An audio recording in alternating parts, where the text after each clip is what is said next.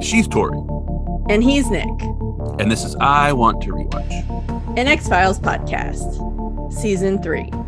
Episode 20. Jose Chung's From Outer Space. This episode is a Monster of the Week episode and originally aired on Friday, April 12th, 1996. It was filmed in British Columbia, Canada, and it was written by Darren Morgan and directed by Rob Bowman. This is Darren Morgan's fourth script, the third this season. He won't return to writing for the X-Files until season 10, so this is his last script for a while. However, he will enter X-Files adjacent land, where he and this episode's titular character, Jose Chung, reappear in the second season episode of Millennium, Jose Chung's Doomsday Defense, which will also mark Darren Morgan's directorial debut. Debut. And then on Friday, April 5th, they aired a repeat of Born Again. For the second time. Yeah, I don't know why they keep shoving that down people's faces. It actually got better ratings on the second repeat airing than it got when it originally aired in. That's funny. Which is kind of funny. That said, Born Again is our least listened to episode of season 1. It's 10% lower than the second lowest episode, which is Shapes in season 1. And it's actually 40% lower than the season 1 average. It's like no one wants to listen to that episode.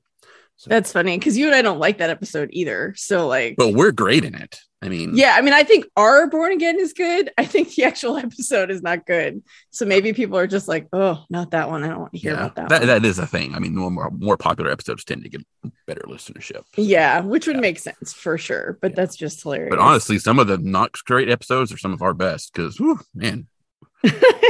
Yeah, Nick is good at ranting. I'm good at being cranky. It all works out. It's fun. It's a good time. So in this episode, author Jose Chung wants to write a book about a supposed alien abduction in a small town. So he's interviewing everyone involved, including Agent Scully. Unfortunately, no one's version of events seems to totally line up. So he's left to piece together the story from various accounts. Was it really aliens? Or just a series of unfortunate events that have been largely misunderstood? A series of unfortunate events? Which is also a great series. Familiar. Yeah, it's also a really good show on Netflix. I really like the Netflix adaptation, but the books are good too. Okay. But that is not what this is about. No, I haven't seen it, so I don't know. You could be lying to me. I have no idea. Anyway, we are in Class County, Washington, and we see a starry sky at night, and then we get what is basically supposed to evoke a Star Destroyer from the opening scenes of Star Wars. We get the music, and we see this thing with a bunch of Greeblies underneath it kind of going across the sky. And then at the same time, we realize what it actually is. The music and the sound changes to reveal that it's just the underside of a bucket from a truck that is working on like the power lines. So, and the guy inside is checking on those said power lines, and he's talking to someone on a phone, and he says, yeah, this is Rocky. I checked all the connections. I don't know why all the power's out down here. And as the lift goes down, a car drives past, and inside there's a young man, Harold, who's driving, and he tells a young woman in the passenger seat, Chrissy, that he doesn't want to scare her, but he thinks he's in love with her. She's his whole world. And she smiles and she says, Harold, I like you a lot too, but this is our first date. Maybe we need a little more time to get to know each other. Yeah. He comes out a little strong. I mean, they're teenagers, but still, come on, buddy. Calm down a little. Yeah. And then suddenly the street lights and like the car headlights go dark and the engine shuts off and the car just like stops in the middle of the street. And Chrissy was like, what happened? And Harold's trying to start the car. And then suddenly this bright light engulfs them. And Harold's like, oh my God. And Chrissy's like, Harold, what's going on? And we see that there's a UFO in front of them emitting said light. And then two aliens approach and Chrissy's like, what are those things, Harold? And Harold's like, how the hell should I know? And then the aliens reach the car doors on either side. And then Harold and Chrissy just kind of sort of like, ooh, and like pass out. And they fall over each other. And then the alien on the driver's side stares at Harold, who kind of like opens his eyes a little bit and looks back at him. And then the alien's hand shoots out at Harold. And then we see the aliens dragging Chrissy and Harold down the road. And then another UFO appears with a different sound effect and it looks totally different. It's like a black triangle UFO and it has like a red light coming down. And this huge, like one-eyed monster alien with like those kind of like weird, like animal looking feet thing is all like, and it's all, and it looked kind of like claymation kind of stuff, like Ray Harryhausen. And then one of the aliens who was dragging Harold and Chrissy is like, Jack, what is that thing? And Jack, who I guess is the other alien, is like, how the hell should I know? And then theme song. Yeah, it's kind of weird. That was weird. Kind of weird. That was just very weird. I have vague memories of when this episode first aired and just being like, what the heck just happened? But like I was into it, but still like, what the heck was that? It's very weird. So, yeah. So then we're at the X-Files office and the camera focuses on the I Want to Believe poster. And then a man who we'll learn is Jose Chung appears in frame. And he tells Scully that he'd never thought much about it before.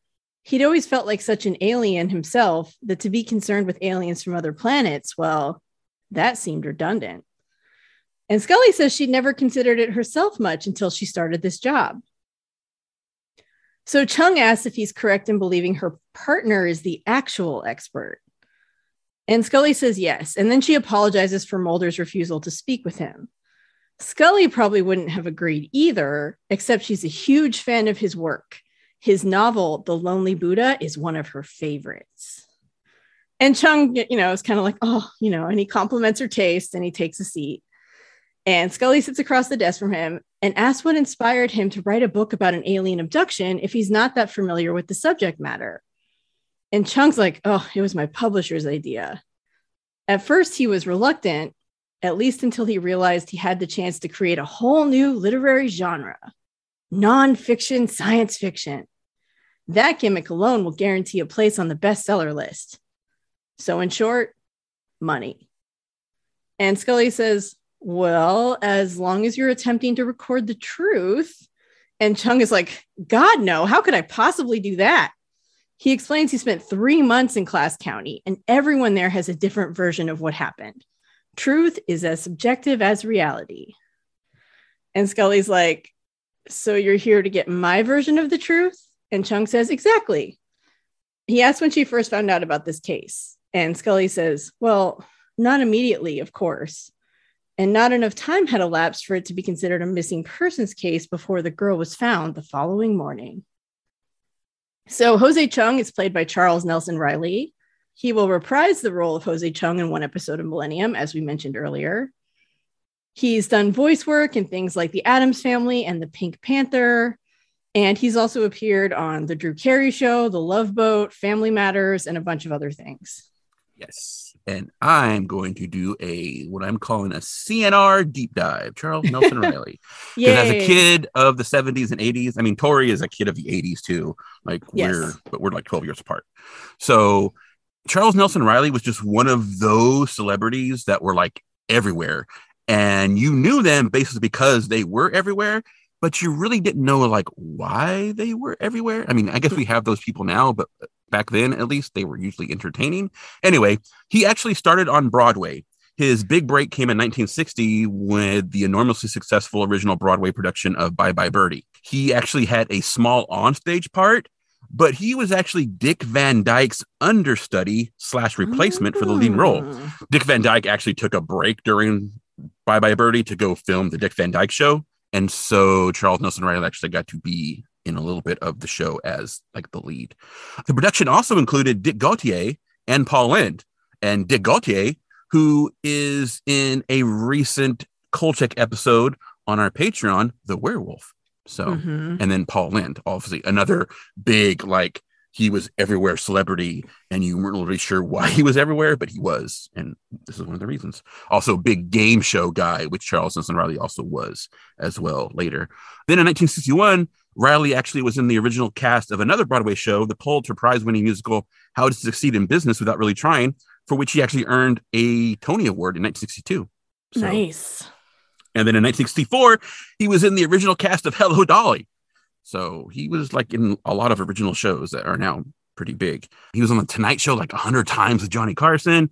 He was basically a co-host of the Match Game in the 70s and 80s. Weird Al has a song about him called CNR. Cool. It's not really about him. It's kind of like he attributes all these fantastic attributes to Charles Nelson Riley, kind of in the same way, like, with Chuck Norris stories kind of thing. And so it's like all these like really crazy, like he can do this, and like he won the Tour de France with 2 flat tires and just all those kind of stories. Yeah, I think I've heard that song. I didn't connect it to this actor at all. That's funny. Yeah, it's just called CNR, but it's Charles Nelson Riley. The 2 final performances of his one-man show, Save It for the Stage, The Life of Riley, were filmed in 2004 and then were edited into a film, The Life of Riley, which it's dated 2006, but actually came out in 2007. And then Charles Nelson Riley actually died in 2007 as well. Yeah. It's also funny because much like, it's not funny. It's definitely, actually, it's very not funny. Much like Paul Lynde later in life, Paul Lynde died in 1982, sadly. They were both basically closeted homosexual men who would kind of give hints, be very campy on camera, that kind of thing. And so there was always but it was one of those things back then where like people didn't really push on that. They didn't delve into people's private lives the way they do nowadays. And so there was never really any big like scandal and like people, reporters prying into people's lives like that. It was just like they were able to keep it secret basically until they decided to bring it out, which for Paul Lynde, it basically happened actually after he died. Whereas Charles Nelson Riley actually did not bring it out until he started doing his one-man show, honestly. Okay. I always remember he had this big mop of hair as a kid. It turned out he's actually been bald the whole time.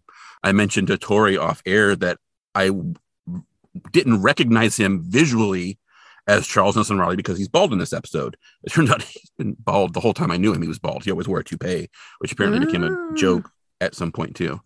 So, but yeah, that is my deep dive into Charles Nelson Riley.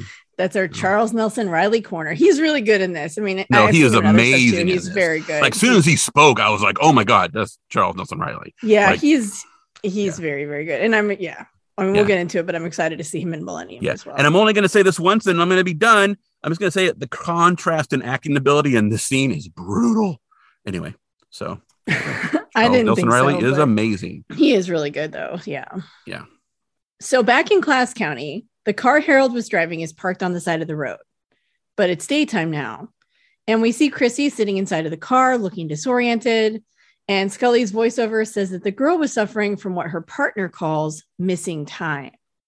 She had no recollection of the previous night, nor how she'd arrived at her present whereabouts. Her body exhibited signs of physical abuse, and her clothes were on backwards and inside out. Back in the office, Chung's like, oh, I've had my share of mornings like that. And then he mentions that those are characteristics of, he flips pages in his notebook, and then he asks Scully if she prefers abductee or experiencer. And Scully says she prefers neither, but her partner prefers abductee. Chung prefers the other. And Scully says, regardless, at the time, the girl was considered neither. She appeared to be the victim of date rape more than anything else. She was given a physical exam and a statement was taken. Yeah, Chung's preference is because he's like, would you rather say like, I was abducted by aliens, or like, I experienced a UFO? So, which, yeah. It's very. So then we cut to Chrissy asleep because the story is being narrated by Scully, but then we're cutting back and forth between Scully and Jose Chung in the office, and then the actual events what's that we're happening. seeing unfolding. Yeah, exactly. So we cut back to Chrissy asleep, and Scully says that it was later that night that she received her visitation. And Chrissy is lying in bed when she sees someone standing over her, and she gasps. And then there's like an alien at the foot of her bed reaching for her. And then she turns on the light. And when she turns back, it's actually just a stuffed cat sitting on the edge of the bed. And she's relieved and kicks the plush off her bed, like, oh, it's kind of. But we also see that she suddenly got like blood on her upper lip from like a bloody nose that she didn't have before. Weird. A little weird. And then there's a noise at her window. And so she turns off her lamp and she gets out of bed and she pulls back the curtain and she sees a shadow. And the shadow is actually kind of like cast on, it's like kind of on the ground, but it's kind of like cast on the window too. And it's kind of like the shape of like an alienoid head. She's on the second story. And so she's like, and she pulls back and then she looks again And we see the shadow, but then it starts to move, and we see the shadow moving because it turns out it's actually Harold who's down below, and he's walking away from the house. So his shadow is shrinking. So like it was some casting it from like the porch light or something like that. And she opens the window and he's like, "Oh, Chrissy, thank God you're all right." And she's like, "How dare you come here?" Because obviously the assumption is she thinks she was date raped, right? Mm-hmm. And so he's like, "I did everything I could." She says, "Oh, don't I know it, you bastard." And he's like, "What? Don't you remember?" And then we see the lights come on the first floor of the house, and someone's like, "What's going on out there?" And Harold's like, "Chrissy, I love you." And he runs because he doesn't want to basically get beat up by her dad, who probably assumes he raped his daughter. Yes. So then Scully says that Chrissy's father informed the police, and the police apprehended Harold at his home a little bit later. And then we see Harold is in an interrogation room. And we should mention, when Harold is at her window, like his face is all scratched up and his shirt is just like torn to pieces in front of him. Like the chest is just torn up. Anyway, he's in an interrogation room and he's telling two officers that he and Christy were abducted by aliens. One of the officers, Detective Manners, says that Harold doesn't sound so sure. And Harold says it just all seems so crazy. And he doesn't know why Chrissy doesn't remember it. And Manners asks if he's willing to take a lie detector test. And Harold says he is. And Manners is like, "Well, too bad. I don't need a lie detector test to tell me that the only thing you were abducted by was your raging hormones, you punk." So, yeah, Detective Manners is not having any of that business.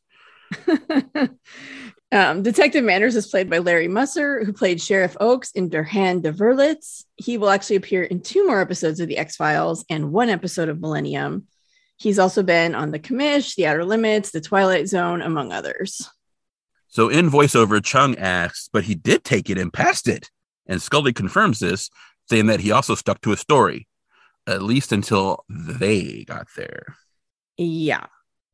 So then we're in the same interrogation room, and Harold tells Mulder and Scully that if Chrissy says he raped her, he guesses he raped her.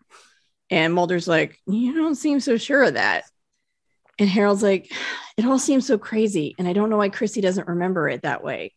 So Mulder asks if he'd take a lie detector test to prove that he raped her, and he won't. And Mulder makes a tasteless prison rape joke. We'll just move beyond that. And Scully's voiceover tells Chung that should have ended their investigation. But then Mulder brought Chrissy in for questioning. And then we see Mulder questioning Chrissy while her parents sit behind him and Scully's standing at the back of the room. And Mulder's like, "Are you having trouble sleeping?" And she nods. "Muscle pains?" She nods. "Vision problems?"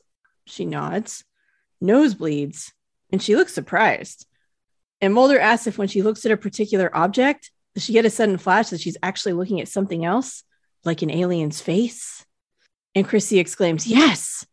And Scully tells Chung that her partner became convinced Chrissy was suffering from something he calls post-abduction syndrome. In the interrogation room, we see Mulder telling this to the parents, and Scully is like sighing heavily. She is just not, even in the flashback, amused by this. And Chung like picks up on that. He says Scully doesn't believe that. And Scully says stress of any kind can cause all those physical ailments. In any case, Mulder convinced Chrissy and her parents to let her be hypnotized. Mm-hmm. So then Chung asks Scully what her opinion is on hypnosis. And she kind of like, kind of does like a little head shake kind of thing. She's kind of like, don't like that. But we know about Scully's history with hypnosis. Yeah, she did not enjoy it. No. And she says she knows that it has therapeutic value, but it's never been proven to enhance memory. In fact, it actually worsens it, since people in that state are prone to confabulation.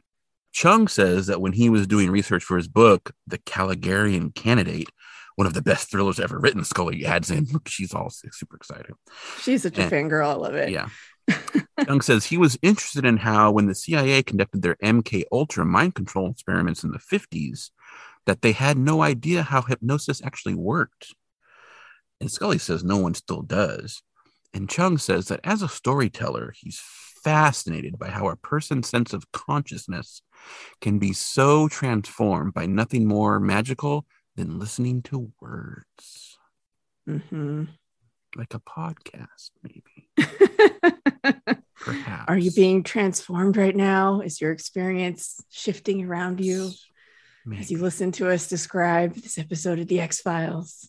Yes. So Back in the interrogation room, Dr. Fingers we never actually get his name, but his name is in the credits as Dr. Fingers. He's the hypnotherapist. I'm not sure if he's actually a hypnotist or if he's a hypnotherapist. I'm going to assume a hypnotherapist, but we never really get any. He's a doctor, I guess, although Dr. Fingers, Darren Morgan. Yeah. Anyway, so he is sitting in front of Chrissy, and Mulder and Scully and Manners are standing further back. And then Chrissy's parents are basically like in the same spot they were that we saw in the scene previously when Mulder was talking to Chrissy. And Fingers tells Chrissy that she's very sleepy, very relaxed. And we see Chrissy's in a recliner chair and she's got her eyes closed. And then Fingers tells her that as she falls deeper and deeper, she will only respond to the sound of his voice. And we kind of get like her POV too, and like it's kind of shifting a little bit. We see Dr. Fingers and like the screen is kind of like doing like, I'm being hypnotized kind of stuff. And then suddenly Chrissy opens her eyes and everyone in the room are aliens. And one of them is even holding Manners' coffee mug, because Manners has like got a coffee mug in the background. And so one of them has like a little like alien beverage. It's all glowy. And the alien closest to her, which would be in Fingers' seat, kind of tilts his head. And then Fingers' voice asks if she can recall where she is. Chrissy pictures herself on a table that looks like it was kind of like it's a motherboard kind of looking thing. And it's kind of slanted forward.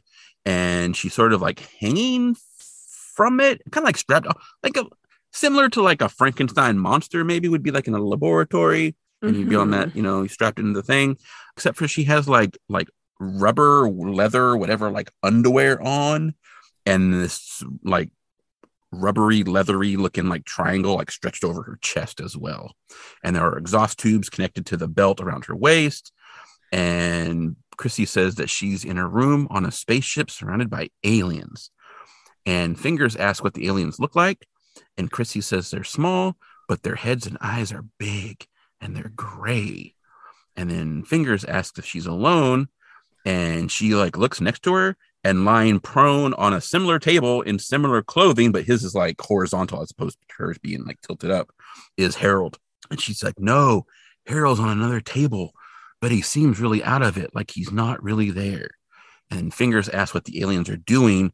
And she says they seem to be arguing. And then the aliens are in Mulder and Scully's position, and they're kind of like having a conversation. And then she's like, I can sort of hear them, but I can't understand what they're saying, except for the leader. I can understand him. And then again, we see the aliens, and they're replaced by the people in the actual room, Fingers and Mulder and Scully and Manners. And then they switch back to aliens again.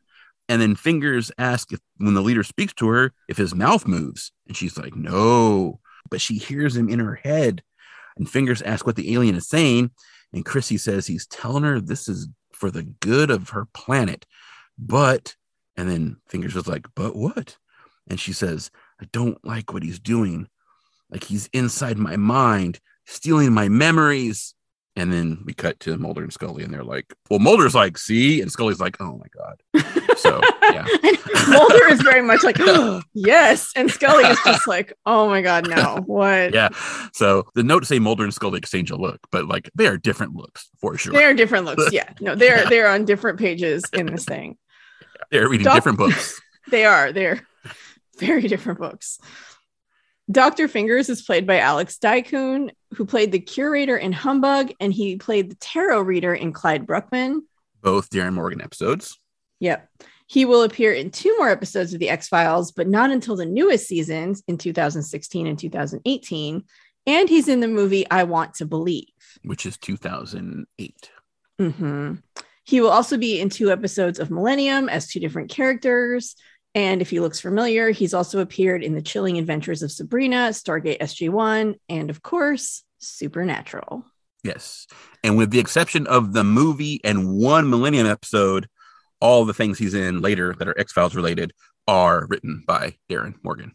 So that's funny. Although I will say for like the next 5 or 6 episodes, most of the guest stars also appear in Millennium. I think it's just because there's time of casting where like they're meeting these people, Millennium making is these connections. About to start. Yeah. So like they're meeting these people, making the connections, and now they're like probably calling their agents going, hey, do you also want to be on this other show or whatever? Or, hey, I was already on X-Files. Maybe time-wise, we're about, let's see, April. This airs in April. We are about 5 or 6 months away from millennium starting. So that would make a lot of sense that all these people are being mined for millennium later. Yeah. So Chrissy is led out of the room, and Mulder tells Scully that the appearance of the aliens, the mind scan, the presence of another human who seems switched off, it's all characteristic of alien abduction. And Scully says that's her problem with it. It's a little too typical. Abduction lore has become so prevalent in our society that you could ask anyone to imagine what it would be like to be abducted, and they'd concoct an identical scenario. Mulder's like, yeah, but we have two individuals, each verifying the other's story. And Manners walks up to them and he's like, thanks a lot. You really bleeped up this case. And Scully tells Chung that, of course, he didn't say bleeped. And Chung says he's familiar with Manners' colorful phraseology. Mulder asks if Manners is still going to hold Harold.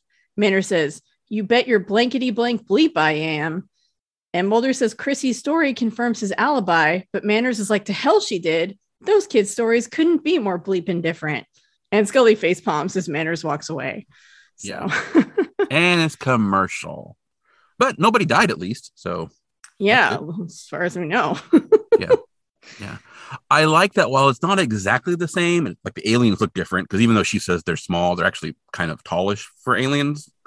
And like everything's kind of less industrial looking, but it's like dark. It's much more reminiscent of Dwayne Barry than it is of One Breath, as far as like the alien abduction scene, where like the One Breath stuff is all like white light and, you know, that kind of thing. Whereas the Dwayne Barry is all dark and industrial and lasers in his mouth and stuff like that. So yeah, he wasn't wearing like the rubber underwear chest cover thing, but you know, we can't show naked women on television, so we got to cover them up somehow. So that's how we do it. Yeah. Coincidentally, Dwayne Barry and One Breath are like my highest and lowest rated episodes of season 2 because Irresistible doesn't count. So it doesn't. Yeah, anymore. Irresistible does not count. It doesn't exist. I mean, you don't remember the episode, right? No, I have no memories of a demon named Donnie Faster or of Scully being abducted in a house. Those are very specific non-memories. Interesting. Okay. Yeah, no, it's like someone stole my memories. Oh my god. Well, maybe they're inside a spaceship or an industrial warehouse, because there are a bunch of cages in an industrial warehouse or spaceship that we see, and Harold is in one of those cages. And outside the bars, there's like all kinds of like sparks of electricity and like hanging wires and like a ton of cages. And he touches the bars and they kind of shock him a little bit.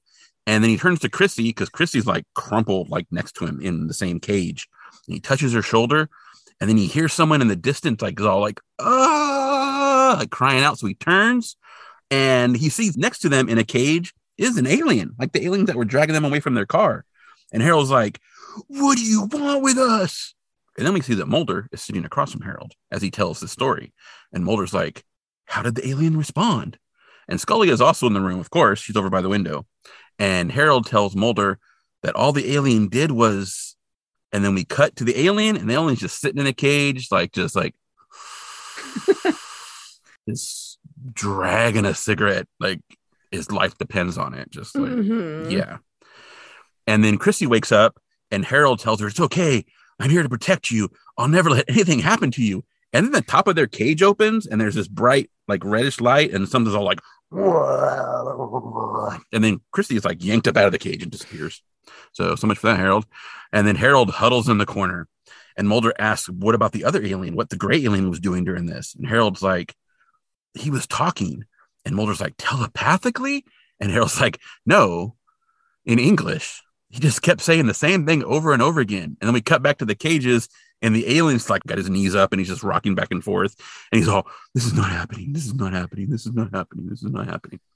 So, and Harold's like, shut up. But it doesn't help. Alien just keeps going back and forth. And then the top of Harold's cage opens and the bright light shines down. And then Harold is lifted from the cage and he screams, no. And then Harold doesn't know where he was taken, because the whole time he was like this. And you can't see me, but I'm like in like a fetal position with like my fists up over my face, and I'm all crunched up, like to protect myself, right? And then the next thing he remembers, he was outside. It was like he was flying through the air. And then Mulder's like, oh, then what happened? He's like, well, then I hit the ground. And when I came to, I ran to Chrissy's house to make sure she was okay. So he was basically dropped, is what happened. He landed on the ground. It was unconscious, and then woke up. And he ran to Chrissy's, which is why he looked like such a hot mess when he was under her window, because he's just like, I mean, maybe he was all tore up from like falling through trees or something. I have no idea. But yeah. Or sleeping in the woods, depending on who knows. Yeah, because he's all cut up and his shirt's all torn like that when he shows up. But yeah, so we don't know where those things happen. But yeah. But yeah, he wasn't so much flying through the air as he was like falling through the air, I think. But yeah, could be wrong. So then Scully asks if he and Chrissy engaged in consensual intercourse that night. And Harold kind of hesitates for a second. And he's like, if her father finds out, I'm a dead man. So later we see Mulder and Scully are sitting at the same table. And Mulder says Harold claims they had sex before the abductions. And so what? Like, what difference does that make? And Scully's like, well, then we know it wasn't an alien who probed her, which I don't know, both could have happened. And Scully says they have 2 kids who are having sex before they're old enough to know how to handle it. And Mulder's like, so are you saying this is just a case of sexual trauma? And Scully's like, well, that's a lot more plausible than alien abduction, especially in light of their contradictory stories. And then Manners opens the door and he tells him he got a call from someone claiming to have witnessed the alien abduction. And he's like, feel like talking to this blank hole, which we know Mulder definitely does. So Mulder and Scully are talking with Rocky, the electrician from the opening. And he's in his garage where he has like a work table, like a little drafting table, workspace kind of thing. And Rocky tells them that he knows it sounds crazy, but he doesn't care. And Scully's like, well, why did you wait until now to come forward? Like 2 kids' lives may be affected. And Rocky says it's bigger than just 2 kids. It has to do with the entire planet, the universe. Who knows what else? Mulder asks them to tell them what happened that night. And Rocky says, this. And he holds up this hefty stack of papers, like they're all bound with clasps. And it's basically, he's got a manuscript. And he's like, it's all here. I rushed home and I wrote it all down. 48 hours straight. I didn't want to forget a single detail. So Mulder reaches for it, but then Rocky like kind of pulls it back a little bit. And he's like, I don't want to be dramatic, but by looking at this, you're putting your lives in danger.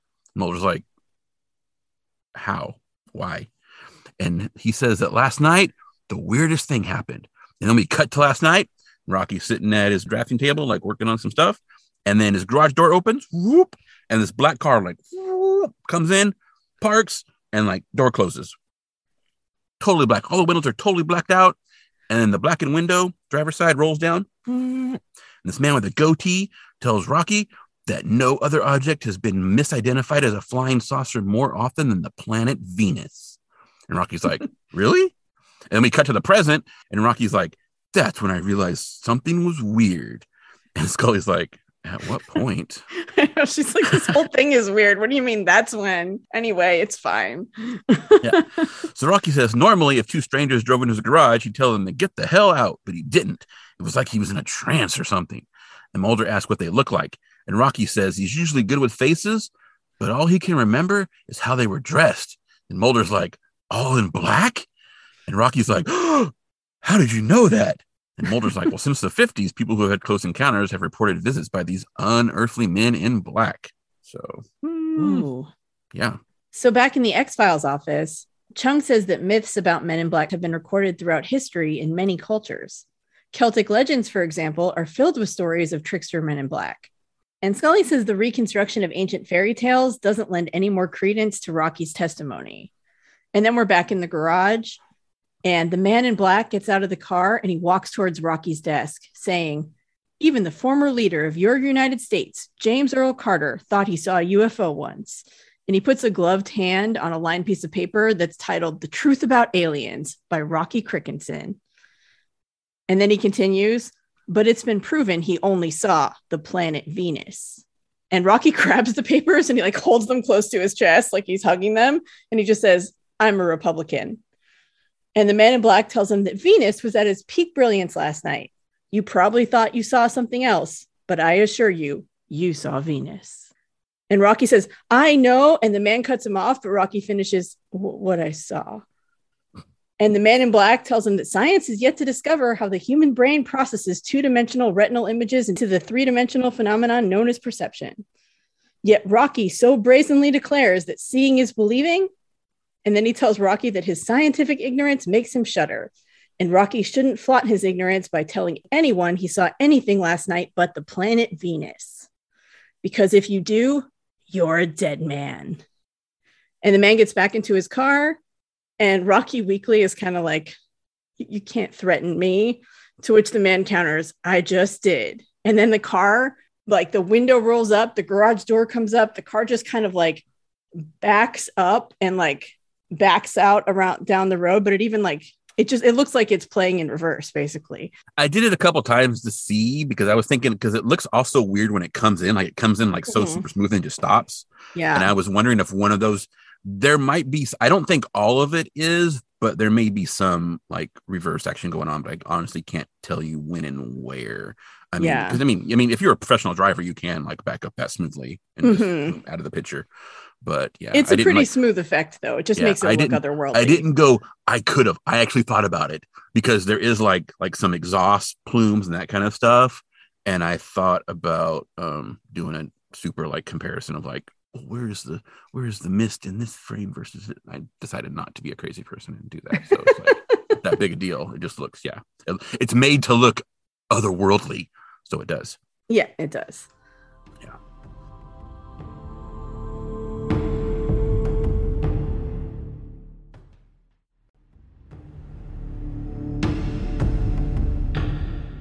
So Rocky hands Mulder his manuscript, telling him that this is what they didn't want him to show anyone. And then he says he has to go.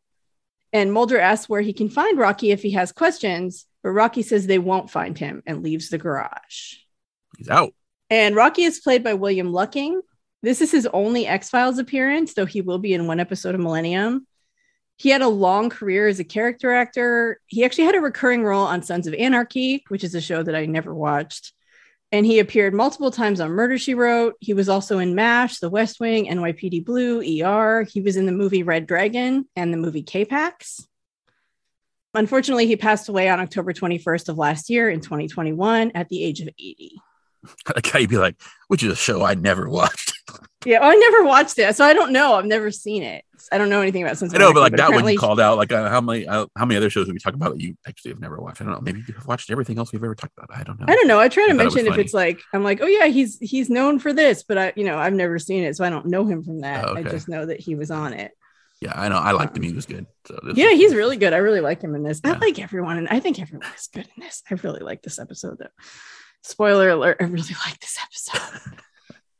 And the first Man in Black is played by Jesse Ventura, who is the WWF WWE wrestler and the former governor of Minnesota, although he was not governor yet when this was filmed.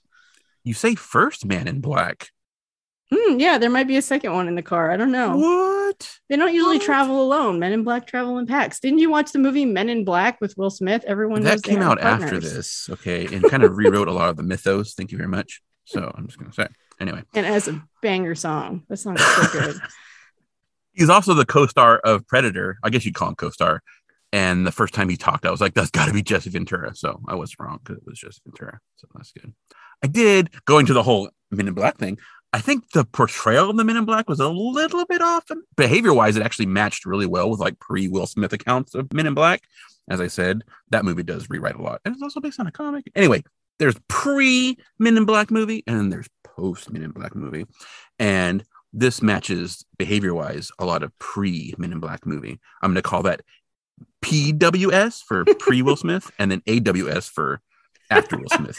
So, yes. We're sorting our Men in Black into two groups. Yes, got it. Yeah. So visually, it was kind of off on both PWS and AWS, but I'll talk more about that, I think, maybe at the end.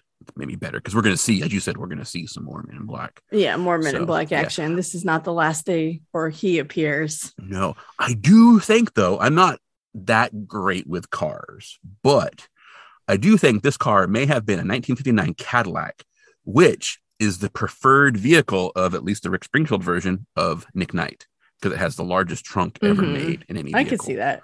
So I have not seen the TV movie of Forever Knight, though, which I'm going to have to rectify.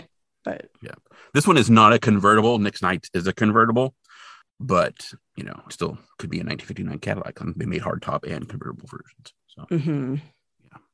So in a motel room, Mulder is reading Rocky's manuscript while Scully sits on the bed listening. And he's like, I sat in my stalled truck, frozen in terror, watching as this third alien attacked the other two gray aliens. And then it happened, the thing that forever changed my life. And then we cut to the scene that is going on, right? And Rocky's like driving the truck, and it pulls up to Harold's now abandoned vehicle, and then his own truck just goes dark. And then from his truck, he is watching the like big alien attacking the two small aliens, and they're like huddled down like in defensive positions, and like Harold and Chrissy are just like laying on the ground unconscious at their feet, right? They just dropped them. And then the bigger alien turns towards Rocky and is like, and Rocky's like slides down in the seat and lays down, hoping like no one will notice he's there. And then the red light fills his truck, and then a voice is like, Rocky.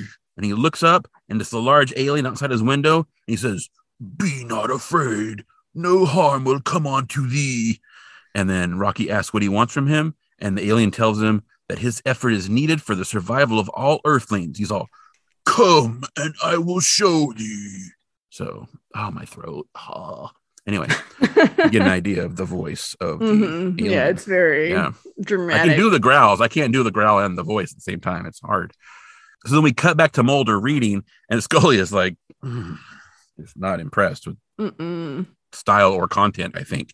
And Mulder keeps reading. He's like, before I knew it, I was aboard the hover vessel, was heading not into outer space, but inner space, towards the Earth's molten core. For that is domain of the third alien, whose name was Lord Kimboat. And then Mulder looks up at Scully.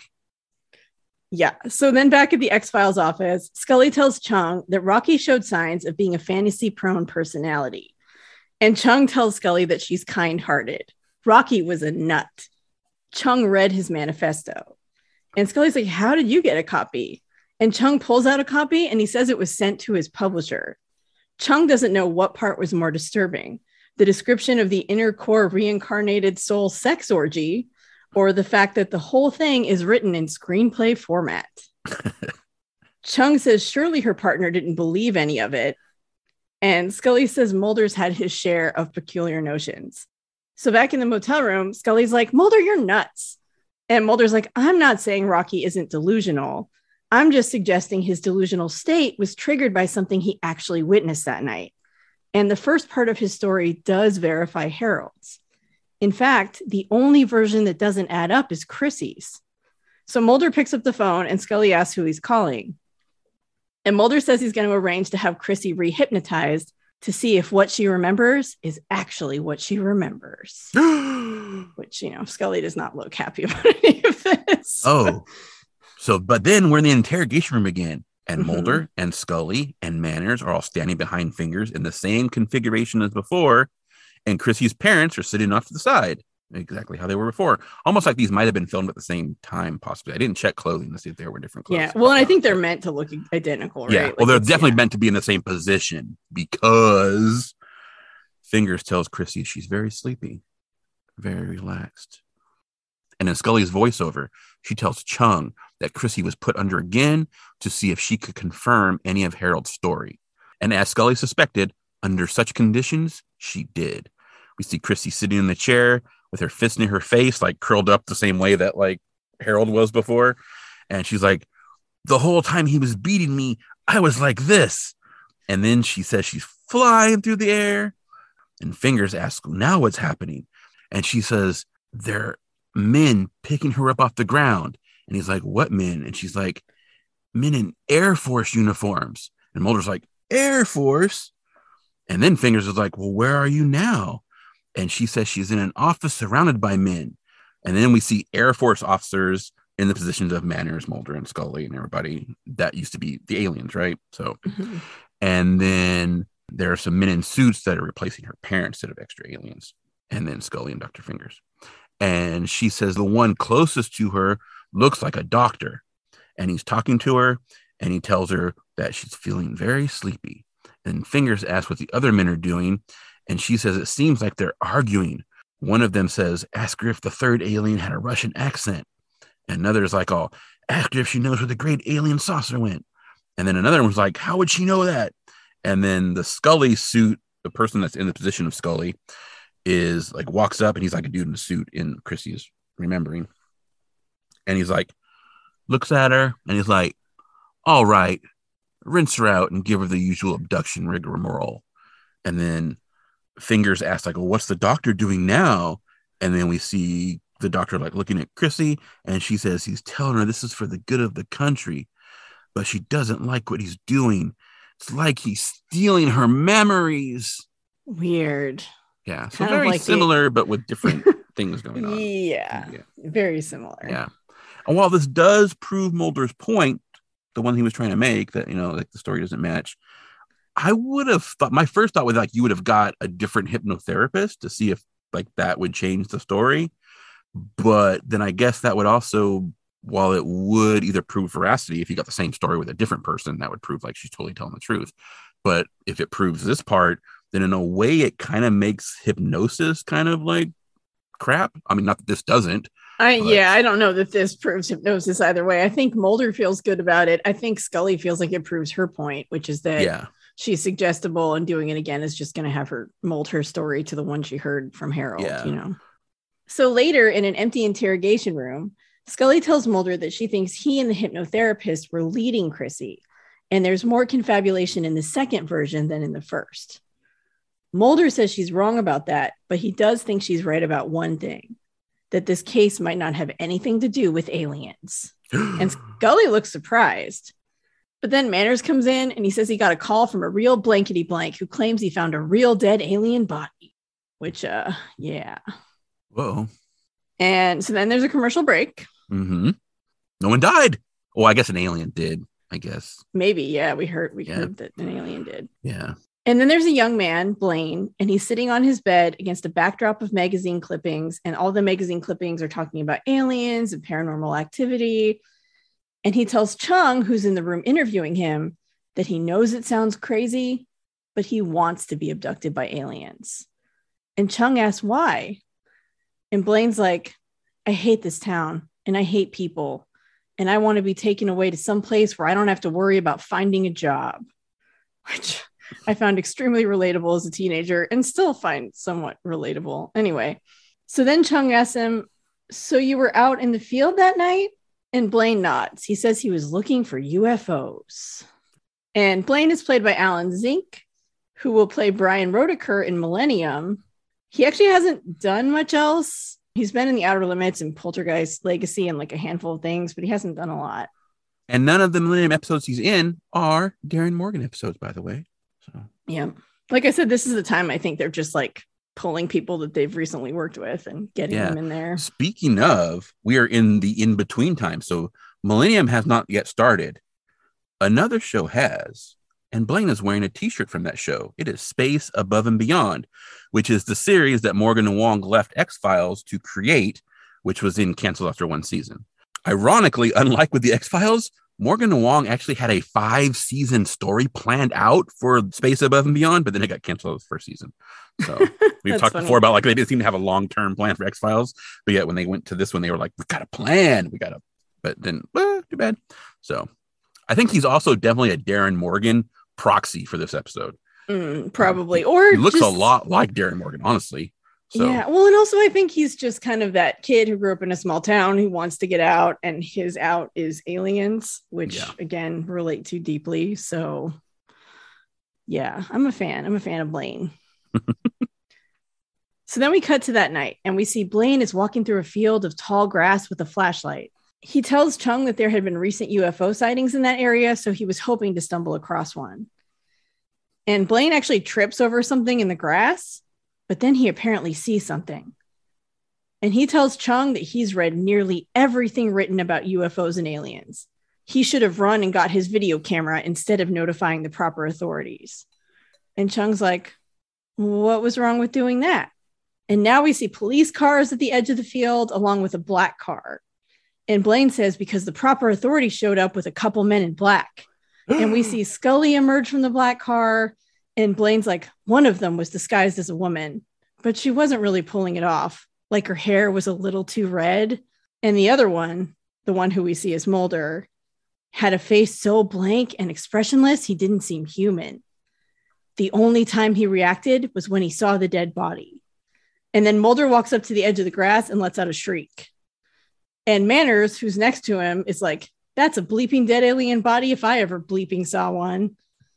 And in the grass, we see there's a gray dead alien with a giant wound in its midsection. And so Scully tells him to wrap it up. Then she goes up to Blaine, grabs him by the collar, shoves her flashlight in his face, and says, "You never saw this. This didn't happen. Tell anyone, you're a dead man." And in the X-Files office, Scully is incredulous. She's like, "He said I said what?" And Chung says Blaine claims she threatened him. And she's like, "That's ridiculous. And besides, we allowed him to view the autopsy." So then we cut to the autopsy suite and we see Scully is wearing scrubs and she's got the goggles on and she's standing over the alien body with a scalpel. And Mulders and Manners are standing by watching. And then Blaine bursts in with a video camera and Manners grabs him and Blaine's all like, "You can't suppress the truth." And he's all, "Roswell, Roswell." And he tries to like push past him. But then Mulder's like, hey, does that camera work? And Blaine nods. And so then we cut to the Blaine cam of Scully like doing the autopsy. And it's like, Tori's notes say Blaine is not a good cameraman. It's totally made to like emulate the alien autopsy video. They got like the freaky music and everything and like the weird cuts and yeah. Which we see why. Yeah, we do. Because then we cut to Stupendous Yappy. Yay. And he's on the television asking, "Is this an actual footage of a real alien autopsy or simply a well-made hoax?" And then we see Chung in the X-Files office with the VCR remote. And he says, "So this is footage of the actual autopsy you performed?" If I have a complaint about this episode, this is a very minor thing, but there is a complaint I have here. They did a really good job on a lot of the effects on this episode.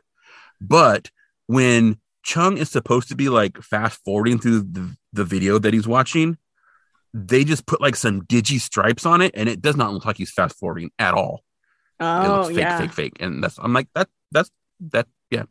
That's where they fell down on effects as far as I'm concerned on this episode. So it's tiny, but it like totally like, oh, he's not really fast forwarding. You got some digi stuff on the screen. But anyway, so Scully's like, it's so embarrassing because, they're watching the video and she's holding a video case and it says "Dead Alien, Truth or Humbug." And it's hosted by the Stupendous Yappy. And on the tape, as Chung keeps watching, we see like Mulder moving in the background, but like his head's cut off. So we see like a dark suit moving around. And Yappy's like, "Who is this mysterious government man? And what government agency does this autopsy doctor work for?" And of course, Scully's got like, she's got like the bonnet on and her goggles and the mask. So you can't really see anything. You can't tell. You can't really see her face. Yeah. Yeah. And she's like, "Whoever got a hold of this, like, edited it in such a way to delete any of the significant findings." And then we cut to the real autopsy room and Scully has just cut open the alien. I will say at one point in the scene, she uses a bone saw on the alien's head and like the alien's head is like folded over. Mm-hmm. But then in this scene, she's going to cut open the chest and she says, "There appear to be 2 layers of epidermis." And then she's like, "And there's a metal strip." And then she looks up and it's like, it's a zipper. And then she pulls off the alien mask and we see like his head is folded back and like the skin on his head is folded back and there's like a little like skin tissue and everything like that. And we see it's a human man underneath. I'm like, you used a bone saw on the mask and like peeled it back. You didn't realize there was like a human head inside there?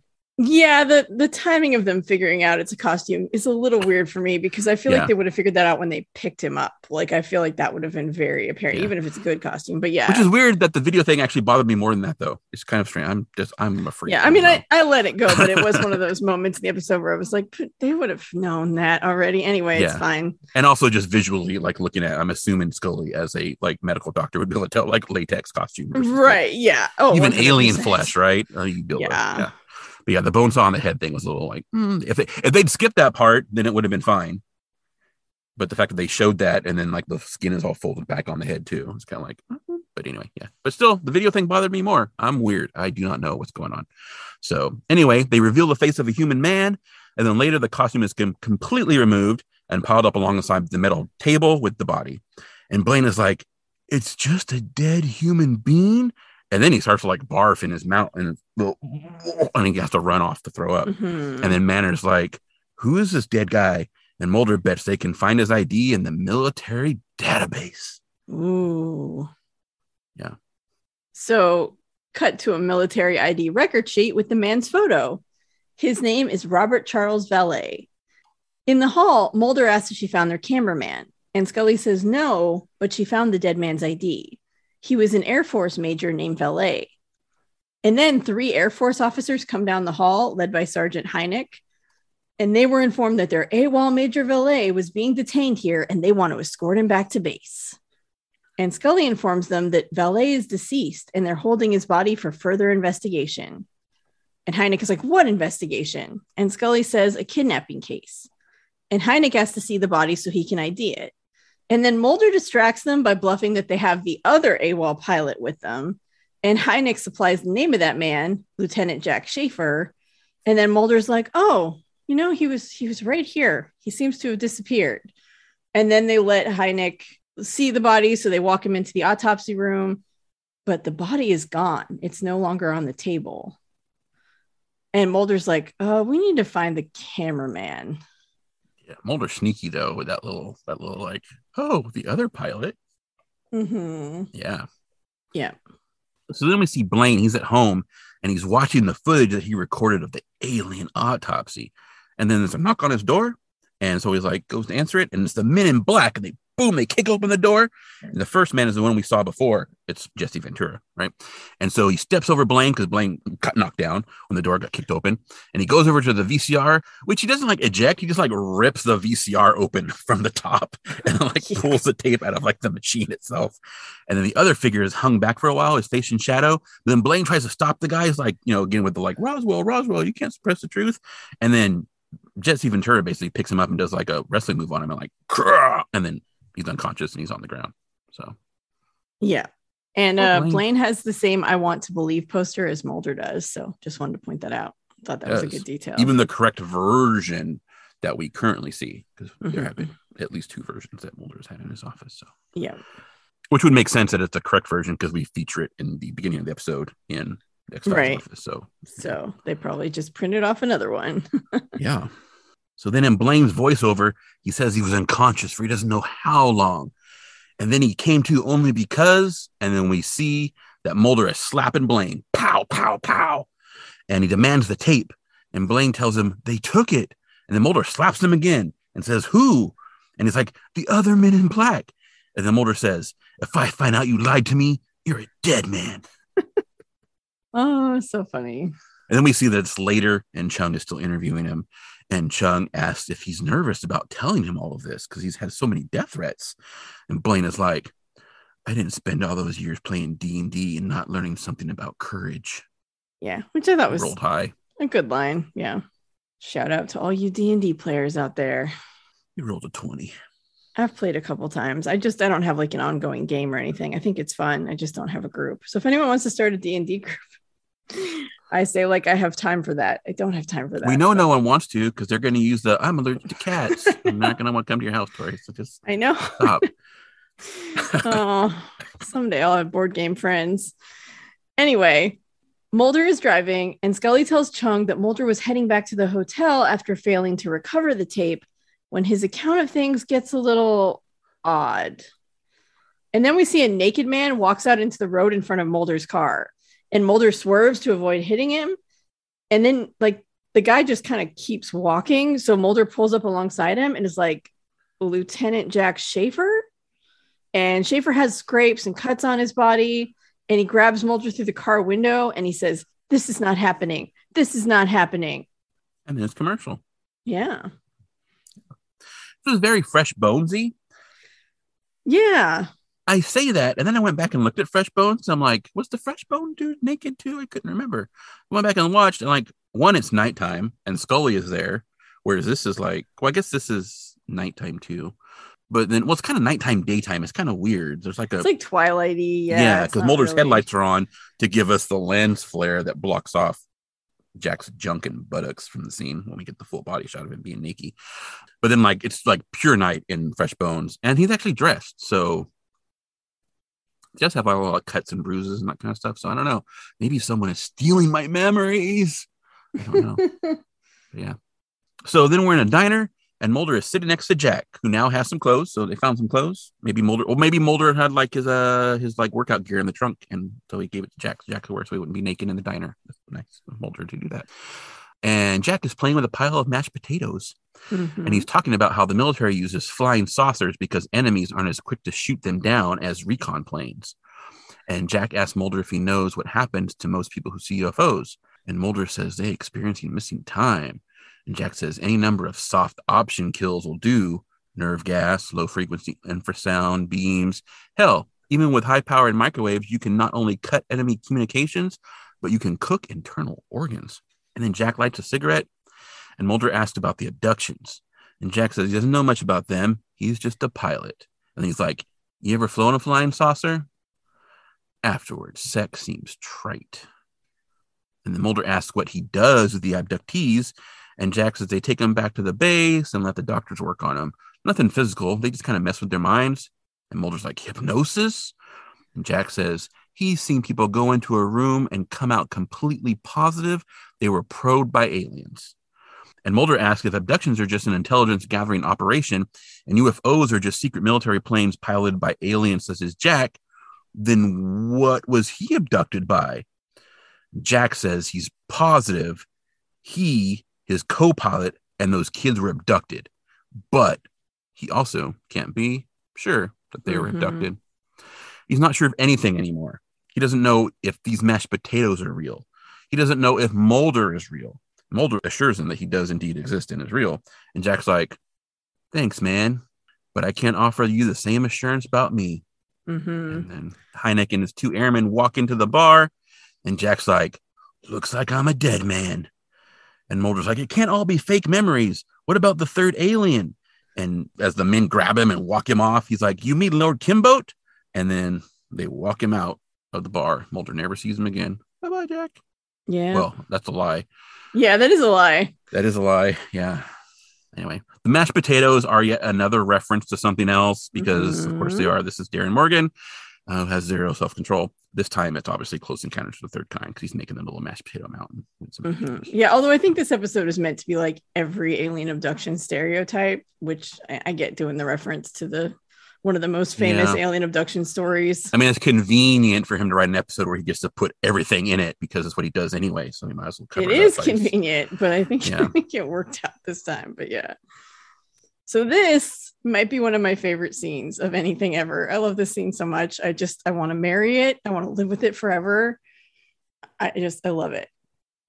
So Chung says, that is odd because almost every day he was there, Chung ate lunch at that diner and he became friends with the cook who told him a story about the night Scully is talking about. A man came into the diner and we see Mulder enter and he flashes his badge and he identified himself as FBI agent Fox Mulder and he ordered sweet potato pie. And the cook gives him a slice of pie and Mulder asks the cook if he's ever seen a UFO in these parts. And Chung says Mulder ordered piece after piece of pie, asking one question with each slice. So we see the cook hand him a new slice and he'll be like, you ever experienced missing time? You ever think you've been abducted by aliens? You ever find an implant in your body? Have you checked everywhere? And the cook just stands there the whole time with this look on his face like an angry Muppet. It's so good. And then Chung says, according to the cook, Mulder ate an entire pie in that fashion and then got up and left. The cook never saw him again, nor did the cook mention Lieutenant Schaefer or any other Air Force personnel. And back in the office, Chung notes that Scully doesn't seem bothered by these contradictions. And Scully says, no, not after what happened when Mulder got back to the hotel.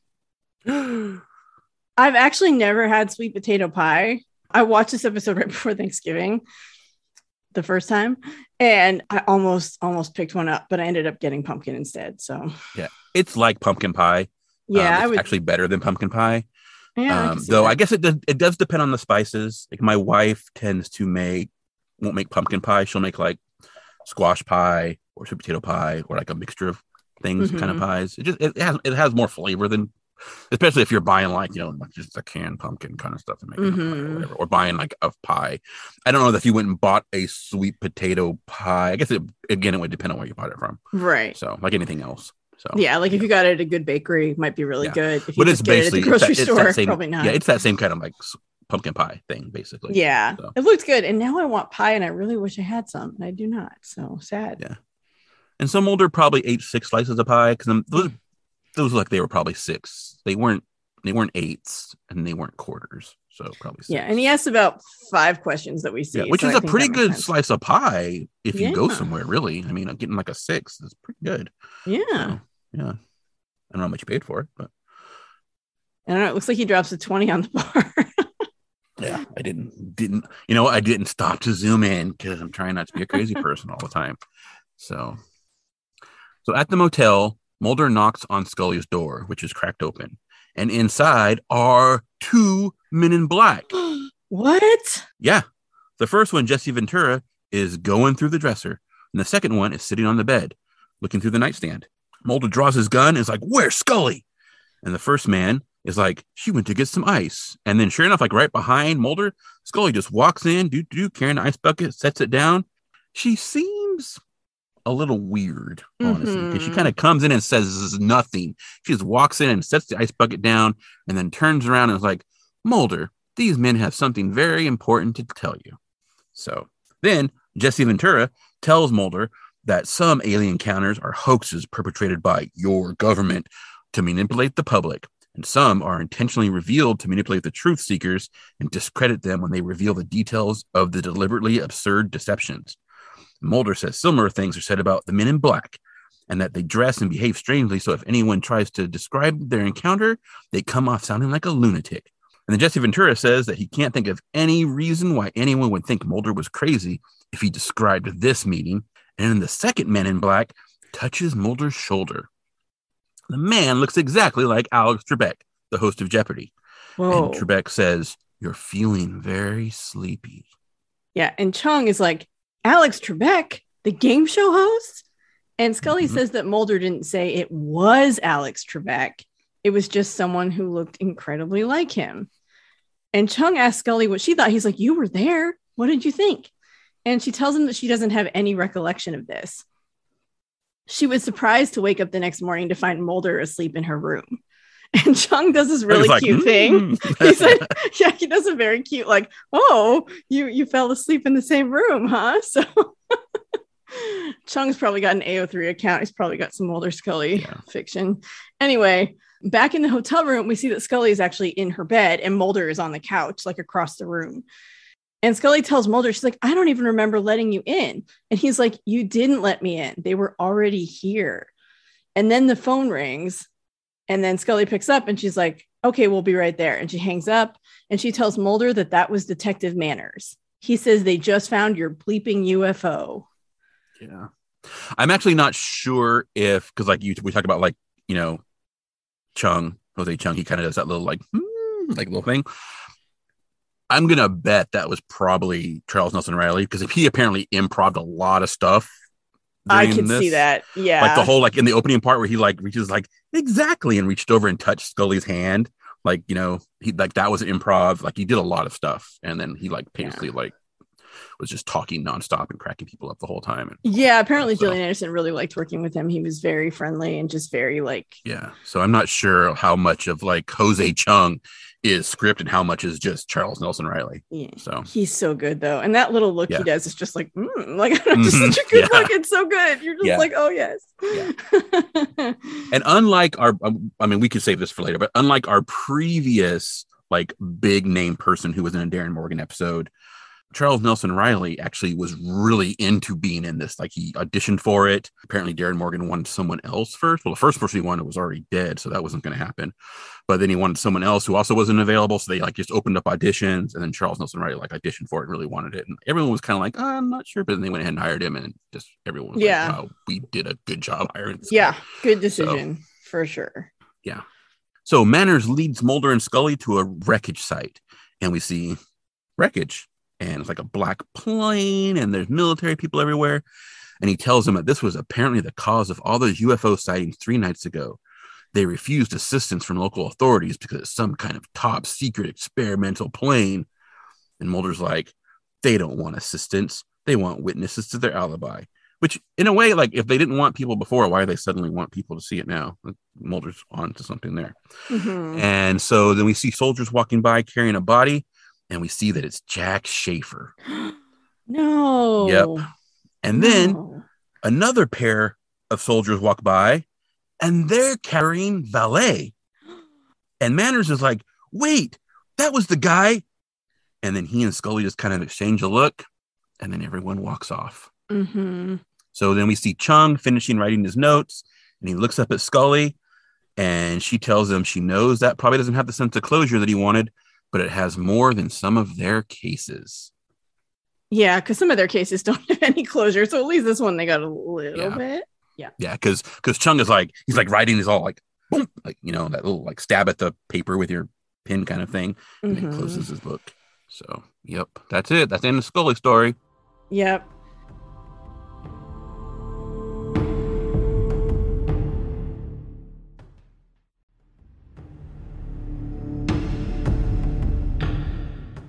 And so then we see Jose Chung, and he's in his office writing, or in his apartment, and shadows appear at his door, and it has this opaque glass, so you can kind of see the shadows moving behind it. And Chung, kind of freaked out, grabs a gun, and he opens the door, and he sees Mulder. And a janitor. Yeah, there's a janitor behind Mulder, so that's why there's two shadows. And he knows who Mulder is, and he nods for him to come inside, and he's like, "What can I do for you?" And Mulder's like, "Don't write this book. No matter how great a writer Chung is, it will be impossible to explain events that occurred in any realistic way because they deal with alternative realities we haven't yet begun to comprehend. And when presented in the wrong way, the people involved can appear foolish, if not downright psychotic." And Mulder also knows that Chung's publisher is a subsidiary of MacDougall Kessler, which makes Mulder suspect there's a covert agenda for this book from the military-industrial complex. But Chung tells him the book will be written, but it can only benefit if Mulder explains something to him. And Mulder's like, "What's that?" And Chung says, "What really happened to those kids on that night?" And Mulder says, "How the hell should I know?" And Chung tells Mulder he appreciates the visit, but he has deadlines. So Mulder leaves, and Chung gets back to work. Then we have Chung's voiceover, and he tells us that evidence of extraterrestrials continues to elude us, but the skies will still be searched by the likes of Blaine Faulkner. And we see Blaine, he's like flashing a flashlight up in the sky, and then he's actually in like a bucket and like rising up.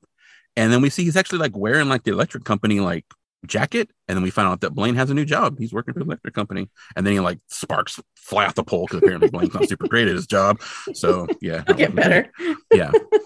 And then Chung's like, others will search for answers from within, and he tells us that Rocky relocated to El Cajon, California, and is preaching to the lost and desperate. And we see Rocky standing in front of a tapestry that shows like the center of the earth as a fertile land. And he's telling a group of people all like sitting like with their legs crossed is about reaching enlightenment at the core as long as you avoid lava monsters. So yeah. I'm also, because like parts of the story, I could not help but think, because he's kind of like doing like a cult thing, Rocky is a little bit. And then we know that his script had like some sex orgy stuff. Something like, don't do that, Rocky.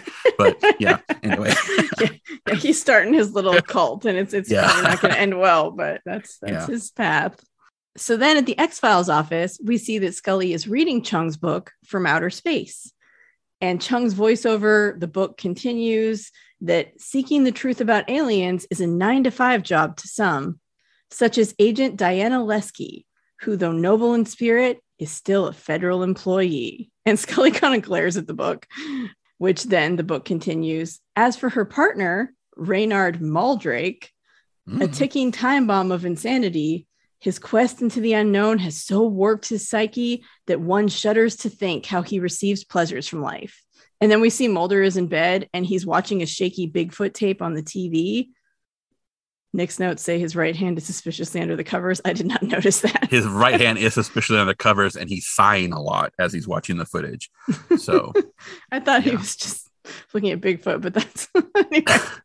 Looking at Bigfoot boobs. There you go.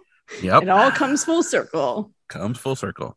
Yep. Yeah. His other arm, because Mulder is right-handed, and he's holding the remote with his left hand, and his right hand is suspiciously like not shown because he's laying in bed with, like, you know, his chest and everything showing. So yeah.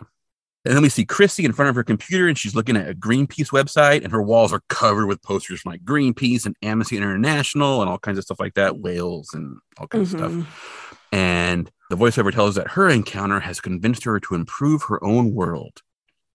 And then there's a rattling at Chrissy's window, and she runs to open it, and we see Harold standing below. And she's like, what do you want? And he's like, I still love you. And she's like, is love all you men think about? And she slams the window shut. And so Harold turns and walks away, obviously heartbroken. And then we get Chung's voiceover, and he says that some care not for extraterrestrials and instead search for meaning in other human beings. So he's talking about Harold, obviously. And then he's like, rare or lucky are those who find it. We may not be alone in the universe, but in our own separate ways on this planet, we are all alone. And it ends as like, Harold turns and walks away. Mm-hmm. So, man, that last line gets me. I'm choked up now. Even that last line gets me. Yeah, and it's a good bookend to the first lines he has, where he talks about feeling kind of alien. And yeah, like I felt like an alien myself, and never thought about UFOs like that. So yeah, it's a nice little bookend to that too. So yeah. And obviously, Detective Manners was named after director Kim Manners, who did have a reputation for swearing a lot. Yeah, sadly, they spelled detective wrong in the credits. They spelled it DECTECTIV. Yeah, so, typos happen. Yeah, I mean, but come on. Come on, dude. Come on. But anyway, yeah. I don't know who's responsible for that. So I don't. Yeah, someone in the post-production office, I'm sure. So it wasn't really. Probably some poor guy who barely gets a paycheck is going to be thrown under the bus. And Lord Kimbo was played by stunt coordinator Tony Morelli, and he was like wearing a large suit. He had to spend over 10 hours in the suit to get all of the necessary shots. And the suit stood 7 feet tall. And Morelli's feet actually started where the suit's knees are, and he stood on stilts. So it was hard to walk in. And the costume was designed by special effects coordinator Toby Lindala, who gave it remote control eyes and eyelids.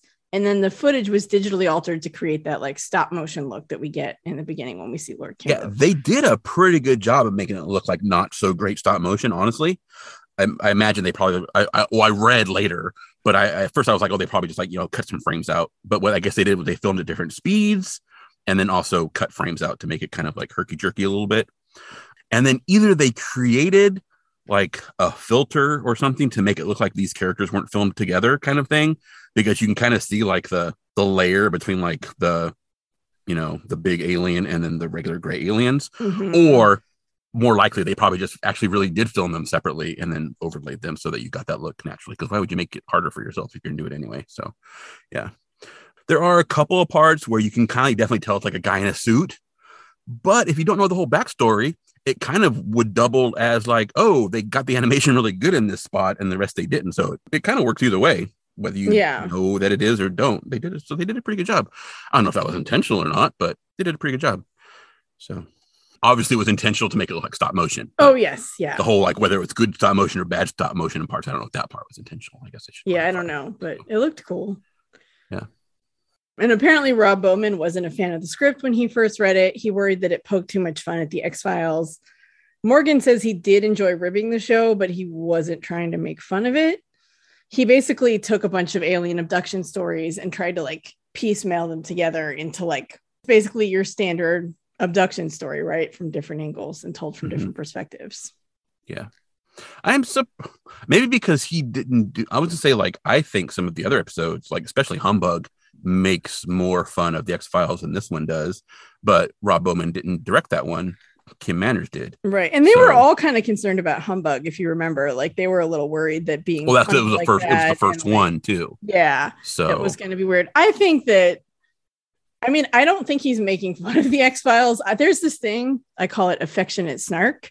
And I think if you're a fan of something for long enough, you do tend to develop a little bit of affectionate snark about it, because everything has its silly parts, or the things that don't make sense, or, the little things that are kind of ridiculous, and you kind of just rib it because you love it, but it's not necessarily out of like, oh, I'm trying to tear this thing apart. It's just like, just giving it. Well, yeah, but I don't even think there's much of that in this episode. I don't think so either. I think like the only things that I really picked out that were like making fun of like the X-Files itself were like little in-joke bits about like and her hair is a little too red, and that kind of stuff, right? It's like, or but other than that, shrieking. There wasn't. Yeah, a lot of it. Otherwise, it was just a lot of like, doing the story, and then of course like throwing every possible like UFO reference into the episode as humanly possible. Mm-hmm. So, yeah. But I don't think there was. I don't see a lot of like the whole like making fun of the X-Files in this. Yeah, I don't feel like it did at all. And I do think Affectionate Snark is great. I don't see a lot of that in this one. I feel like it's just very much like it's a story from different perspectives, and it's so pull back, Rob Bowman. All right, calm down. If I'm saying I don't think there was much of that in there, then what would you do? I don't know. So, and as we said at the beginning, this is Morgan's last episode until newer seasons. He apparently just felt super burned out at this point, and I don't know. I mean, he says he didn't feel like he was maybe suited to the demands of being a staff writer, because you have to remember they're not just writing episodes, they're also going through the episodes, that come out every week and doing script editing and, working on those. So it's not like he's just doing his episodes in a little bubble. Yeah, I'm still like, I wrote 3 episodes. I'm tired. Whatever. Yeah, I mean, to be honest, if you're not cut out for it, you're not cut out for it. That's fine. Right. But whatever. Yeah. If someone gave me a script writing job, I would not be like, wow. I mean, I probably would be burned out by the end of the first season, but you suck it up because that's an awesome job. But I don't know. I mean, maybe he felt like, if Bowman really didn't like the script, maybe he felt like they weren't jiving or something. Who knows? If anything, he was probably tired from putting every single possible reference he has in his brain in every single script, because apparently this script, like at every point in the script, like just the very first scene we get, like at every point it was like he makes little I don't want to say that like directorial comments, but he does the kind of thing where like you're kind of describing the scene, because there's different levels of script writing, right? Some people write very sparse scripts and let the director, or if you're thinking like comic books, right? Some people write very sparse scripts and let the artist have more leeway. Mm-hmm. Some people get very specific, like down to like panel layouts almost and everything before they hand it off to the artist to do it. But apparently in this script, like every single scene had like, and it should look like this, like it should look like the Star Destroyer. It should look like, and like just on top of just like the in script references, there were just constantly like, it's got to look like this. It's got to look like this. It's got to look like this. And it's like, dude, there is a balance between like emulating things and like creating things. And like at some point it starts to be like with just like, can you come up with an idea on your own, please, and not have it look like something or be something else? Like, I mean, I think this does a pretty good balance of it, despite the fact that I'm complaining about it now. But that's because this is the culmination of it happening in like 4 episodes. And so it's kind of like, it's something that maybe that's why he's tired. And also maybe he was getting a lot of like, can you tone it down a little bit? Yeah, he might have been getting a lot of that, which might have made it harder. I know that would make it harder for me. So yeah, I mean, we don't know. we've got Class, we've got Hynek, we've got Valet, we've got Schaefer, which actually does double duty, or double Dutch duty, which I'm sure Darren Morgan would love me saying double Dutch duty, because Schaefer is actually the name of Dutch in Predator and Jesse Ventura is in Predator, but then Schaefer is also a UFO book writer. But we get all these like all the reference names. I mean, I'm honestly surprised there aren't more. Maybe there were more and they got edited out. I honestly didn't recognize any of them. So okay, yeah. Well, Class, Philip J. Class, I recognized. Yeah, Hynek, and then Jacques Vallée, and then I can't remember. I want to say, I don't think it's Robert. It may be Robert. I don't remember what Schaefer's name is, but he's written several UFO books. And then again, like Dutch's character, Arnold Schwarzenegger's character in Predator, his last name is also Schaefer. So it kind of does double duty on that one. So, but yeah. Call yourself a UFO nerd, Tori. You don't remember any names? Oh. Well, I had all those books. I'm sure. I don't remember who they were by. No. I used to have a UFO book. But it's just like reference after reference. And then of course we got like the Manners reference in here. Yeah. So. I know there's a lot of references. So I think it works really well. But Dr. Fingers, apparently I did not even notice that he had an assistant, but apparently he has an assistant who's named Dr. Hand. Oh, that's funny. In the credits, she's credited in the credits. I didn't see her. I wonder if she got cut out. Yeah, I don't know, but there's credit for a Dr. Hand. It's a female character. But I was like, Dr. Fingers, okay, whatever, dude, whatever. I kind of figured he was called Dr. Fingers because he's got very prominent, he's got very longish fingers, and when he's doing the hypnosis, his hands are on his thighs, and so his fingers are all spread out over his knees. And I wonder if that's why he was called Dr. Fingers. I don't know. He's never named, so I don't know if that's just like a script name, and they were like Dr. Fingers and Dr. Hand, ha ha ha, or what? Yeah, I don't know either. So, I don't think he's ever actually named in the episode. So yeah, I don't think he is. He's just the hypnotherapist. Yeah. I did not recognize, I forgot that he was I recognized him as which is surprising because he had all that makeup on, as the curator from Humbug.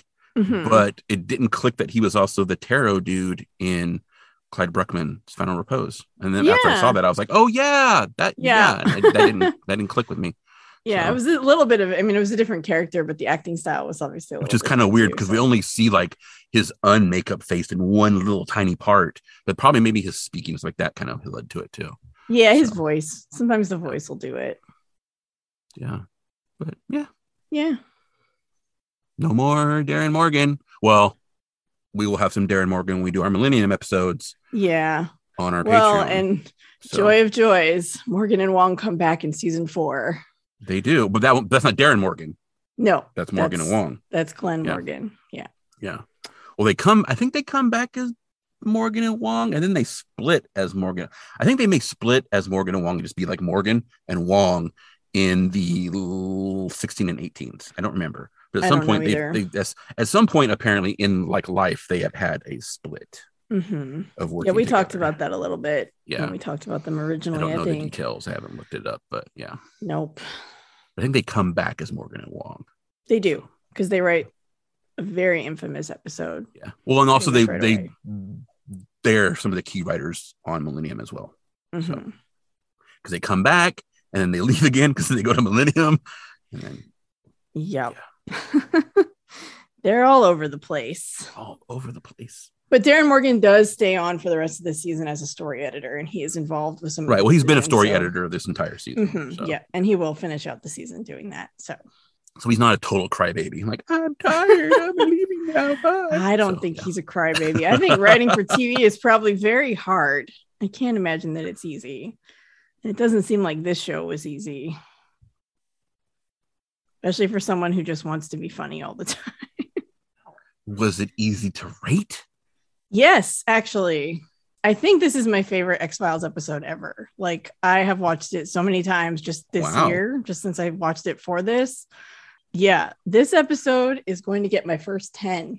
Oh my God. I love it that much. And I had to watch it again to make sure, because I was like, I don't know. That's a pretty big leap. That's bold. Let me double check. But I watched it again and I was like, you know what? I love everything about it. Like, there are parts that don't make a lot of sense, like the alien autopsy part where like she doesn't figure out that it's a costume right away. Like, that doesn't make a lot of sense.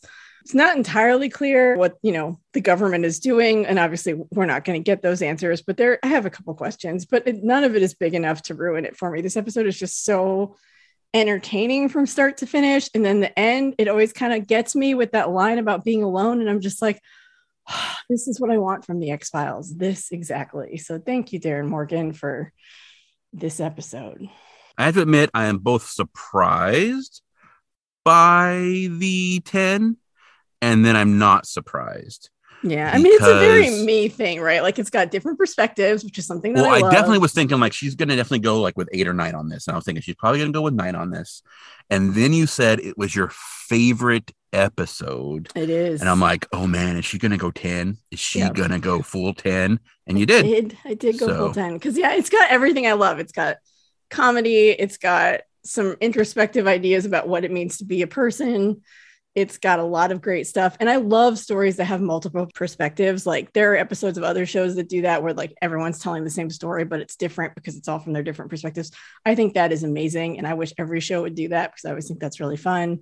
Obviously, Charles Nelson Riley just knocks it out of the park. He is so good. And just everything about it makes me happy. Like, the scene with the pie, I think is just so funny. Like, it's just, there's so much here that I think just works really well and it comes together. And I'm like, this is quintessential X-Files for me. When I was 13, 14 and super in love with the show, this episode, I remember seeing Alex Trebek and like freaking out. Like, that was such a big thing. It was so crazy. And everyone was like, oh, Alex Trebek is on the X-Files. And no one knew until it aired because, no one said anything. So it was like, I don't know. This episode is just, it's my favorite. I love it. And I think it's so good. So. The Alex Trebek thing, I have to say, I think was weird. It's weird, but I think it's also funny because it's like, it had to be somebody famous, but it had to be someone that you wouldn't expect. And you wouldn't expect. I mean, I don't know that it had to be someone famous. I mean, like I said, I had some issues with the whole Men in Black stuff. I mean, like I said, behavioral wise, it's much more like threatening kind of thing, like this historical Men in Black kind of stuff. Like, you saw Venus, and if you tell anyone it wasn't Venus, that kind of thing. Yeah. They were all in black. They had the black car. A lot of descriptions of Men in Black they're almost not human-y, like they're almost like an uncanny valley kind of action going on with them, which I mean that's hard to replicate. So I could see not doing that part. Yeah. Early ones did have them wearing hats all the time, but also that was like in the 50s and 60s when everybody wore hats. So, but they were usually more like the standard fedora hat, whereas these are almost like cowboy hats. It's just kind of, it's like that really big brimmed, like trench coaty kind of like the Shadow kind of hat. I did think that Ventura looked a little weird because this was in his I have a ponytail stage. He's got a big ponytail in the back. I think if they had gone with the dark glasses and no hat and no ponytail, he would have been much more like, I don't know, just what I think of as Men in Blackie. But yeah, everyone's different perspectives. There's no consistent, even in historical stuff, there's no consistent. Some are almost alienoid. Some are like grayish looking. Some are almost like robotic. It's all over the place. I always pictured them as almost kind as of if like, they're not real and people are just making stories up. I don't know. Yeah. But, I always pictured them as kind of like tall, lanky, but like almost grayish skin with no real discernible face. Like they have a face, but you can't see it because it just blurs out every time you try to think like of some it. people are like, oh, like they're hybrids maybe. Like a lot of them talk about they don't have lips, or like you never see their eyes, or if they do have eyes, they're very like blank starey, or like the pupils are really large, or so I mean, it's kind of all over the place. So but I guess I gotta rate this too. So I mean, you don't have to. Well, I mean, I do. It's part of the thing we do. I rate it. So I'm actually going to give it a 7. Nice. I thought it was good. You are correct. Charles Nelson Riley makes this episode in much the same way that I think Peter Boyle makes Clyde Bruckman's Final Repose. Yep. I think I do think that one, and this is all personal stuff. We know that episode hit me hard. Yeah. And a lot of that is what the content of the episode, especially the character of Clyde Bruckman, right? What what goes on in the episode. A lot of that hit me really hard at the end. And so that obviously pumped up my kind of thing. Whereas this one is a different style, but Charles Nelson Riley kills it. I think in a lot of ways, Charles Nelson Riley made the episode more than the script made the episode, in the same way I think maybe Peter Boyle made the episode more than the script made the episode in that one too. Yeah. I think if anyone, not saying that anyone else couldn't do as good a job, but I think they surpassed what was on paper. Yeah. I agree. Portrayals of the characters. So so 7. I might rethink it. We'll see. We're getting really close to the end, so my ability to rethink it, I mean, not really, because I can rethink it whenever I want, but we kind of stick with like we do our revisions before the end of the season. And they're locked in. So we're getting close because we've only got 3 left. And it helps that I've actually watched those 3, so I kind of know where I stand on this season as a whole. Tori, did you? Oh, we do. I'm sorry. You're right. We have Avatar, Quagmire, Wet Wired, and Talitha Kumi. Yeah. Yes, that's 4. So So I'll maybe up some effort in this, but so we're definitely a 7, and we'll see. Maybe it might go to an 8. Honestly, I'm glad that you liked it in any capacity, because I feel like this episode can go either way for anybody. Like I feel like people either love it or hate it. I think more people love it than hate it, but I could see like if this isn't your jam at all, you're gonna hate this episode because it's expecting what it is. Yeah, I was expecting a more Rashomon aspect to it, with like the stories meshing more and just being slightly more character part. Like it's like that a little bit, but it's really not like that at all. No, because it's everyone's story is very and there's different, and we get different parts of stories from different people too. Right. So it's not like the same story is being told by every single person. So I know there are episodes of shows where like you'll get one story, but like from every perspective, and you get the whole thing. This one we get like pieces and bits from every person. But and then also I know when we first talked about this, I always assumed that it was a movie, not a book that he was doing, because I did know about the alien costume, right? And so I assumed they were like filming like an alien movie as opposed to dudes still in costumes, but not because they're doing a movie. Just for weird nefarious military reasons, maybe. So I liked it a lot. So it's if we were doing halves, I'd probably definitely go with 7.5. But so it's going to be a solid 7, and then we'll see if it goes to 8 by the end of the season. So I might have to revise my rating on the X-Files pilot, because I do like that one a lot too. So we'll have to rethink that one when we get to the season. Wait, different beasts, very different beasts, incredibly different. And I also noticed production wise, which is strange because this is season 3, episode 20. I went back and watched, I didn't watch the whole thing, but I went back and watched parts of Fresh Bones, episode 15, season 2, because I was checking that recollection of like how similar were they. I could not remember if the dude was naked. And I guess I just really wanted to know if the dude was naked. And so that one has this season, you don't really notice it when you're watching it. And maybe because it's a slow progression, you can definitely tell they're doing digital now. Because even Fresh Bones has a much more like film look to it. Okay. Just like it, like this is, everything's cleaner, you know, with digital. That's one of the big complaints about digital is everything's cleaner. So you don't get that, you know, you have to, you can do manipulation to give it that rougher look and all that kind of stuff. But that's one of the complaints about, you know, going digital, and even just like films that are shot digital, but then shown on film as opposed to being shown digital as well. Like you just lose that. And I mean, and some of that's just people being like, you know, snooty business, but like you can like, cause you get to where you're getting such a high resolution that like you can see everything. And so there is no blurriness. There is no graininess. There is no, you know?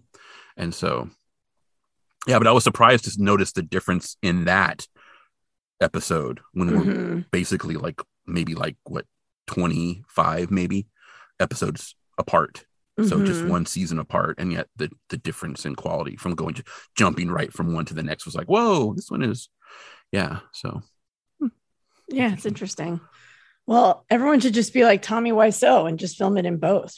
It's not like that's expensive. I don't know who that is. You don't know? Oh, yeah, of course you don't. The Room, you've never had to sit through that? No. Okay, well, is that the Shining one? No, that's no. The Room is like a really bad movie that became kind of a cult classic because it's bad. Oh, it was made by this guy named Tommy Wiseau, who some people theorize is an alien. I do not think he's an alien. Other people think he's a vampire. I don't think he's a vampire.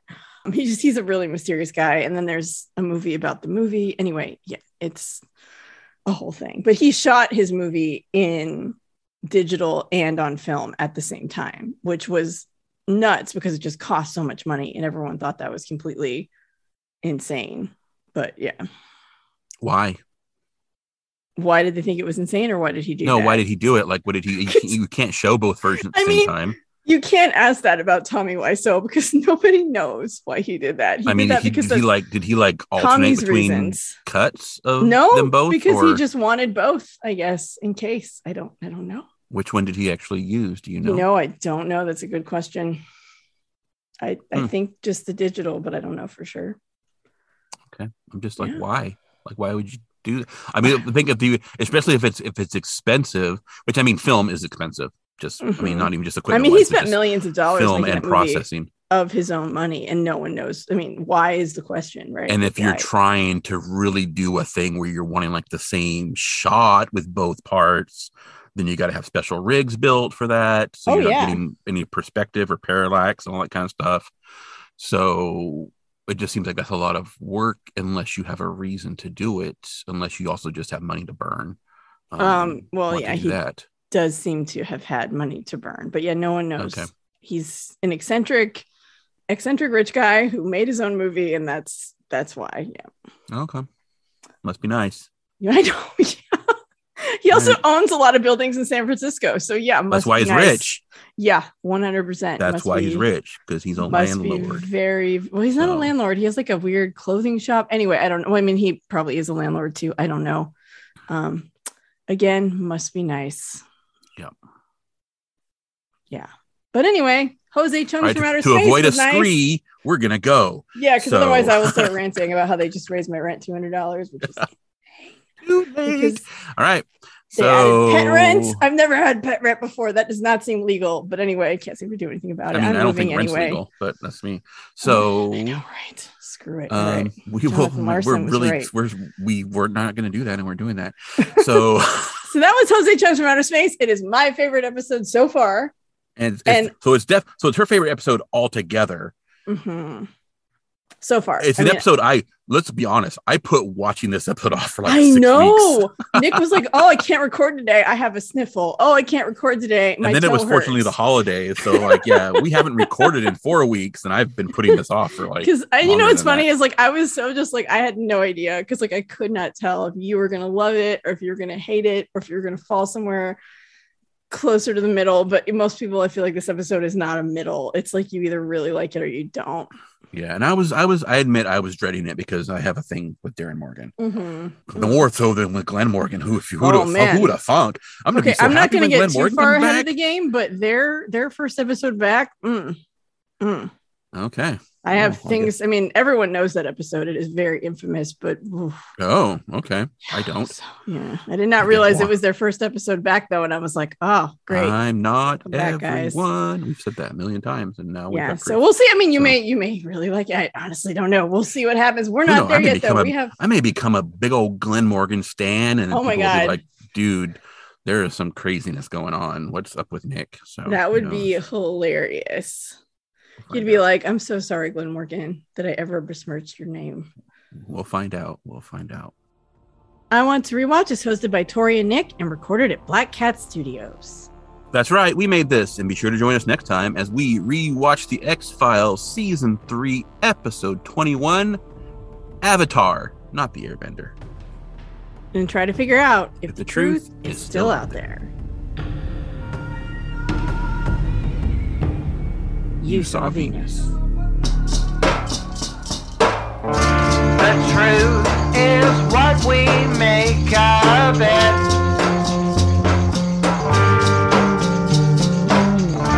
Expression sold, we know no other.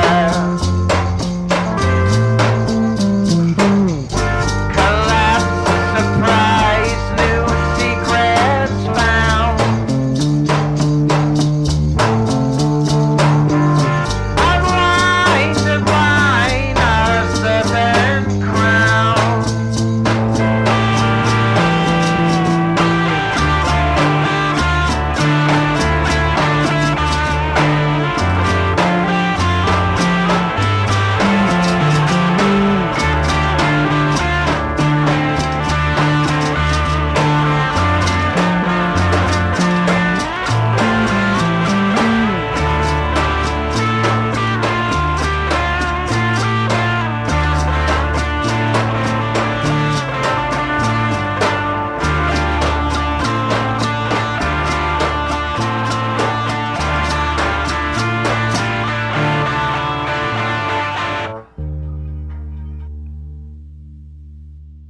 You know, one thing I wanted to mention about this episode, and I never did, was that I am not sure this counts as a Monster of the Week episode. I would maybe put this in with a myth arc. Well, it does have that government conspiracy thing going on, right? Because all we know really at the end is that they're using people in costumes to fly test planes or, spy planes. Yeah. Yep. It's kind of like Conduit in that way, right? Where it's got because it's aliens, Yep. It's not technically myth arc, and you're like, but it could be.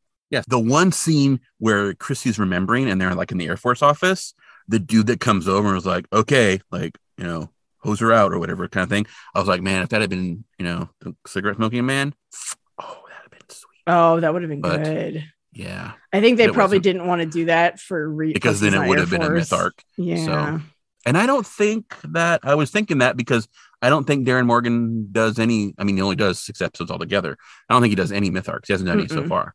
No, so I don't think the 2 he does either. later are myth arcs either. So that's not really his jam.